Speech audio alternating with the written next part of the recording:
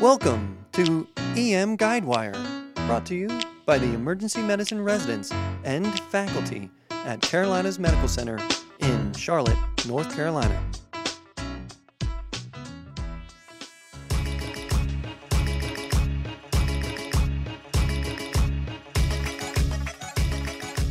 Core Concepts of Emergency Medicine. Welcome to this week's Core Concepts, brought to you by the EM Guidewire team from Carolinas Medical Center, EM Group. Today we have Dr. Katie Lupez, Natalie Wood, Jeremy Driscoll. This week's show is brought to you by July. Summertime fun? I think not. July. So true. Now let's get on with the show. Today we are going to be talking about upper GI bleeds. So let's first talk about our stable upper GI bleeder. All right, Nat, you've got a healthy young female. She's presenting to you with maybe some hematemesis, maybe some dark stool. She looks pretty peachy clean, hemodynamically stable. Let's talk through a differential. All right, so my differential diagnosis for these people is pretty large. One of the first things that I think about is PUD. So this is the most common cause. It can be associated with NSAID use as well as H. pylori infection and also smokers, which is a big part of our population. I also think about erosive gastritis or esophagitis, which can be caused by alcohol, salicylates, or NSAIDs. It could be infectious or maybe stress from a severe illness, kind of like a Cushing's reaction. I also think about varices. We have a big population that has portal hypertension, causing them to have variceal bleeds. And then Mallory-Weiss syndrome if I have a patient who came in with repetitive vomiting. Now, I'm all about the zebras, so maybe some more rare causes of upper GI bleeding in these patients could be like a Dieulafoy lesion, which is arteries that protrude through the GI submucosa that eventually get covered up and not really seen under endoscopy, then spontaneously bleed again. Other causes being like NSAIDs and liver disease predisposing to these types of lesions. Other things like AVMs, you guys remember Osler-Weber-Rondeau syndrome, I'm sure, from medical school. Malignancy, aortoenteric fistulas, and then finally ischemia and perforation. That's a lot of hoofbeats. So many zebras there. It could happen. It could happen. So maybe not a zebra, but maybe a whole nother animal in general is something that's not really even an upper GI bleed, but could really fool you. How about those heavy nosebleeds or any sort of upper airway bleeds? And even maybe more common on the pediatric side, ingestions. Maybe a red popsicle. Or maybe just bleeding from mom, Ooh, from breastfeeding. I'm on toxicology this month, so this excites me right now. Yeah. Beets. Ooh, beet juice. I've seen tons of red cherries. What about cheer wine? Cheer wine. We're in the South here. Okay, you guys are getting crazy. But now let's talk about what we're going to do when we're actually in the room with these patients. Let's talk about our focus history and physical exam. So there are a few things that I ask specifically. Is this really a GI bleed? Like we said, is it coming from the nose and it's just been swallowed blood or an ingestion? We can use some of our Guaiac cards, specifically the ones we have here.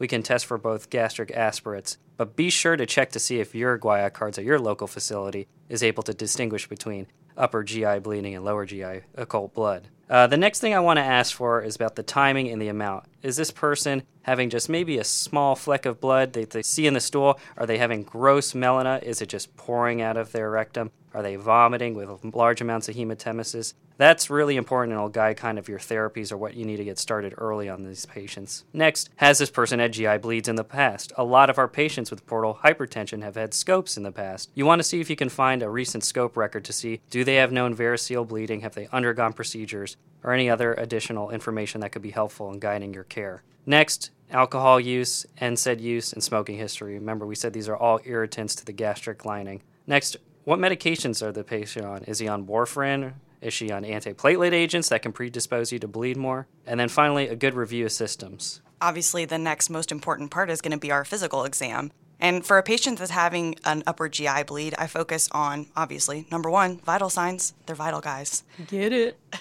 So number two is going to be the abdominal exam. If somebody has a peptic ulcer and now that's perforated, they might be peritonitic at this point. So do a really good focused abdominal exam. Do you know the best way of seeing if someone's peritonitic? How? What I learned from Up to Date is that you go up to the bedside and you just hip check the bed slightly. And if they're painful, they're peritonitic. That's truly the only way to assess for peritonitis, in my opinion. I also notice when my patient is writhing around on the stretcher screaming, please give me Dilaudid. I guess that's also a good... Yeah, well, some people do that and they don't have a perforated peptic ulcer, but, you know. I've got like the hip check. I've got good hip movements here.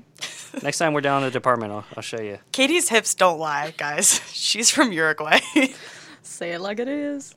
So the next thing that you need to consider, obviously, is a rectal exam. You got to check if this is gross blood, bright red blood, is this melanotic stool, and that can give you an indication of where this bleed is coming from. And then I also like to look for signs and symptoms of liver failure.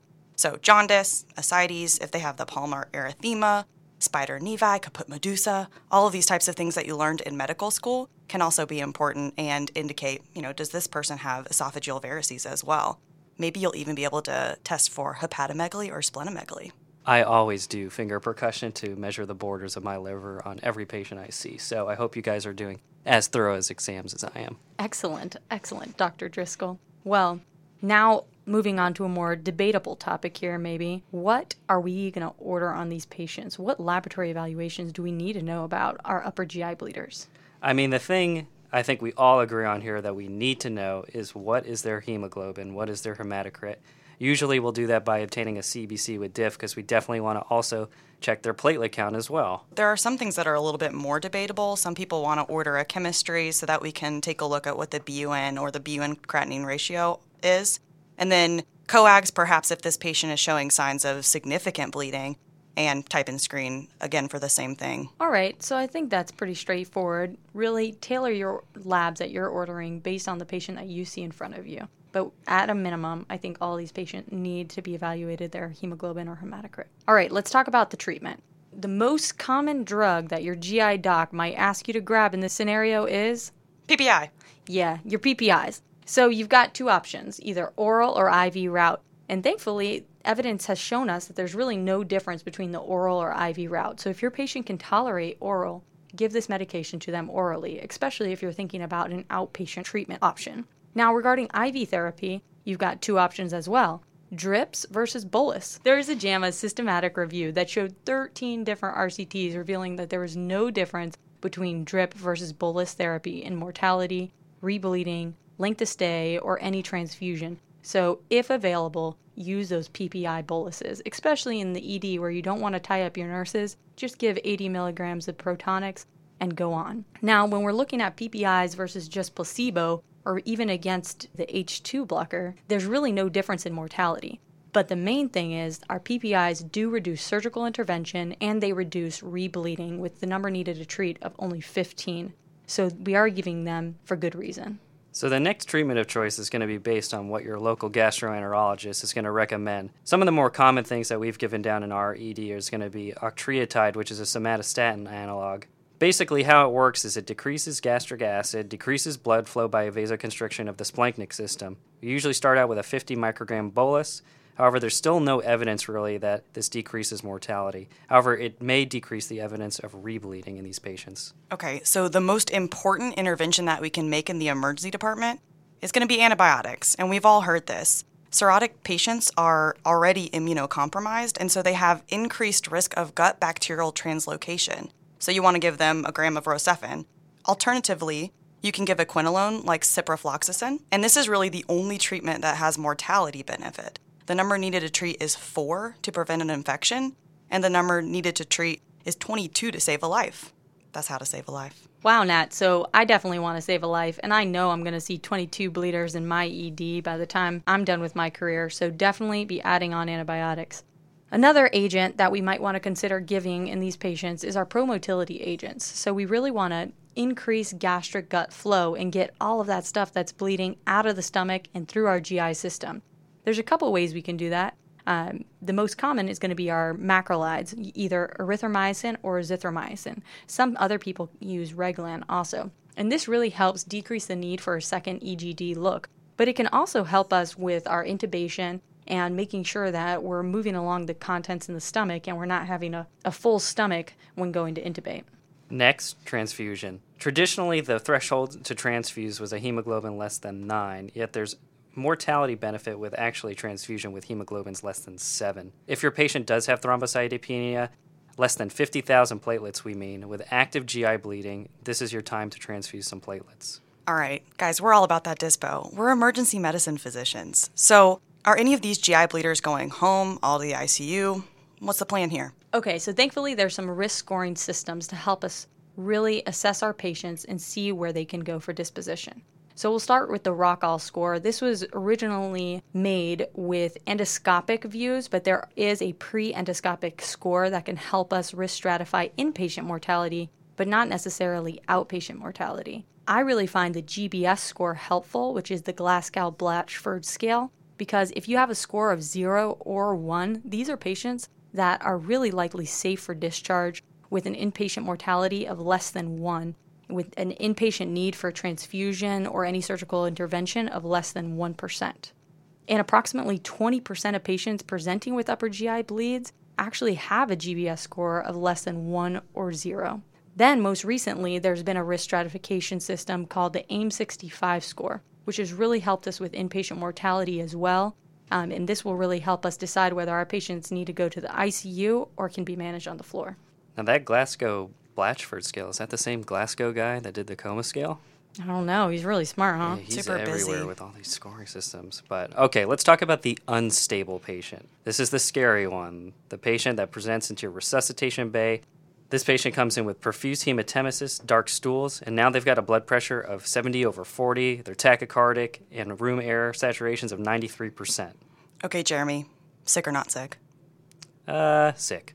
Jeremy's a new second year. He needs to be tested. I'm still learning.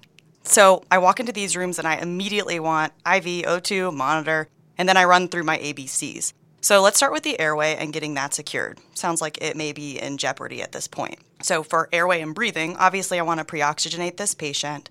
I want to limit the bag valve mask because you can imagine if I'm bagging this patient and filling their stomach with air, soon enough I'm going to have a bunch of vomit with blood all over me. And I don't want that. Also, the hemoglobin dissociation curve is shifted to the right in anemia, so the patients are going to have less oxygen carrying capacity and really require that extra oxygenation. I'll probably position this patient upright.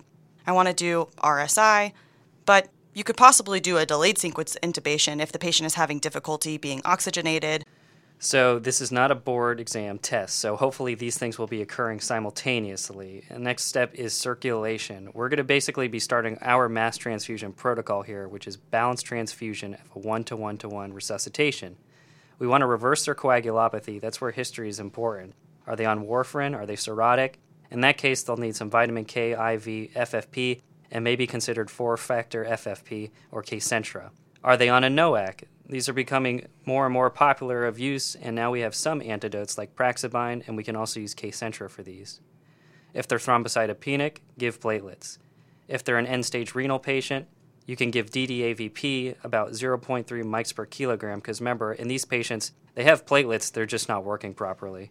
We allow some permissive hypotension. Remember, when these patients have elevated blood pressures, they can actually have increased bleeding, which is a little counterintuitive, but our goal maps for these patients are about 60 to 65 millimeters of mercury. Next would be something like tranexamic acid. There's a new trial coming out called the HALT-IT, which is supposed to have their data released in May of 2019, so we'll see what comes of this trial. And what would your pressor of choice be, Natalie? Vasopressin. Yeah, vasopressin seems like a great idea and a good choice for this, and as well as norepinephrine. Boom, third-yeared. All right. Well, sometimes you do all that, Jeremy, and it just doesn't work. We've got one other thing in our back pocket, and what's that? The balloon. The balloon. We're trying to tamponade it, trying to block off that blood just in time for all of our consults to get in. So I'm going to just take a quick step through what a Blakemore is and how it can help. So a Blakemore tube is the one that we have at our facility, and it essentially is an esophageal balloon as well as a gastric balloon. What you're going to be doing is you're going to be inserting this tube all the way down into the stomach, inflating your gastric tube, pulling up, making sure to get some traction, and then you're going to try and tamponade your esophageal presumed varices at this point with the esophagus balloon. Your goal millimeters of mercury are going to be 30 to 45 in order to obtain complete hemorrhage control. This is just a brief overview, and I would really recommend some of the online video demonstrations before going after and doing this because it could cause some high morbidity. So the last thing is really the disposition of the patient and possible consults. So Are they going to the ICU or are they going to the floor? This patient, obviously, ICU. And endoscopy will need to be called, or RGI colleagues. IR for possible embolization versus an emergent TIPS. Transjugular intrahepatic portosystemic shunts is what that means. Sounds fancy. Yeah, or possible surgery.